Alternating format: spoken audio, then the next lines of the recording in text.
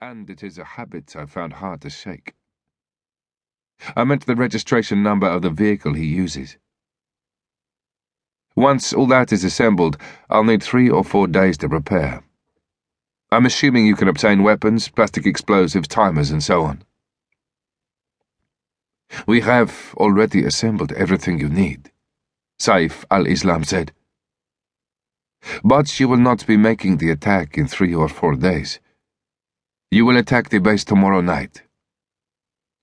McGovern frowned. I'll study the intel and mapping, then tell you if that schedule is possible. No, Saif al-Islam said.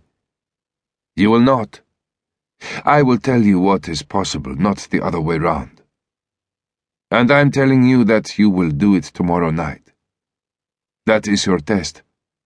Accept or decline.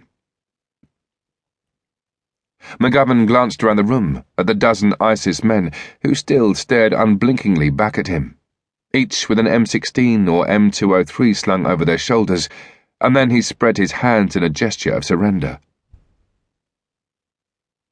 Very well. It shall be tomorrow night, inshallah. He spent the next 24 hours studying every scrap of information they could put in front of him. To an untrained eye, the Iraqi army base appeared a daunting target.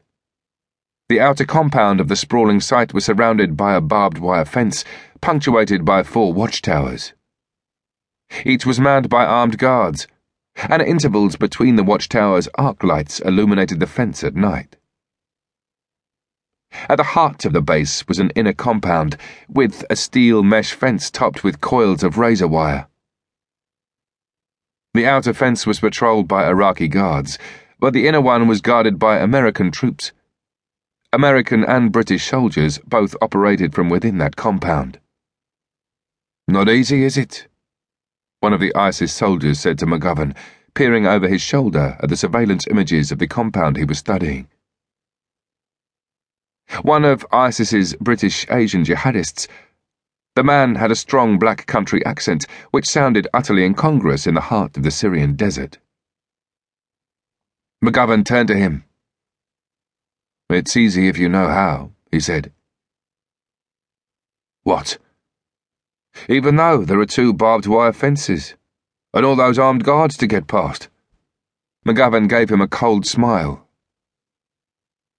You're not a trained soldier, are you, my friend? The base may look daunting with all those watchtowers, barbed wire, and guards patrolling it. But if you think about it, who will be guarding those fences? It won't be crack troops, will it? And you can be certain they won't be dedicated to the task they've been given. The men on guard duty will be the ones who happen to have pissed off their commanders recently. They won't want to be there either, because it's dark and it's cold, and they'd rather be in bed asleep, or playing Warcraft on their PCs. They'll be staying undercover as much as they can, and because there's a barbed wire fence, they'll be relying on that to keep out intruders. If we fire a rocket into the base, all hell will break loose, of course, but I guarantee that I can be in and out through both those fences without any of the guards hearing a sound or seeing anything but dust blowing over the desert. Just before sunset the following night, once more escorted by 4 ISIS fighters, McGovern climbed into one of their 4x4s and was driven towards the Iraqi border. The only weapon he carried was a pistol, though he was as effective with that in close quarters combat as any less well-trained soldier armed with an automatic rifle. He wore a light pack on his back, containing 2 sophisticated IEDs. A trained demolitions expert in the Special Forces, he had put the devices together himself, moulding the plastic explosive into pieces of right-angled steel section to create devastating shaped charges that would concentrate the force of the blast in one direction. Both devices were triggered by pressure release switches, designed to activate if pressure was placed upon them, or if existing pressure was taken away.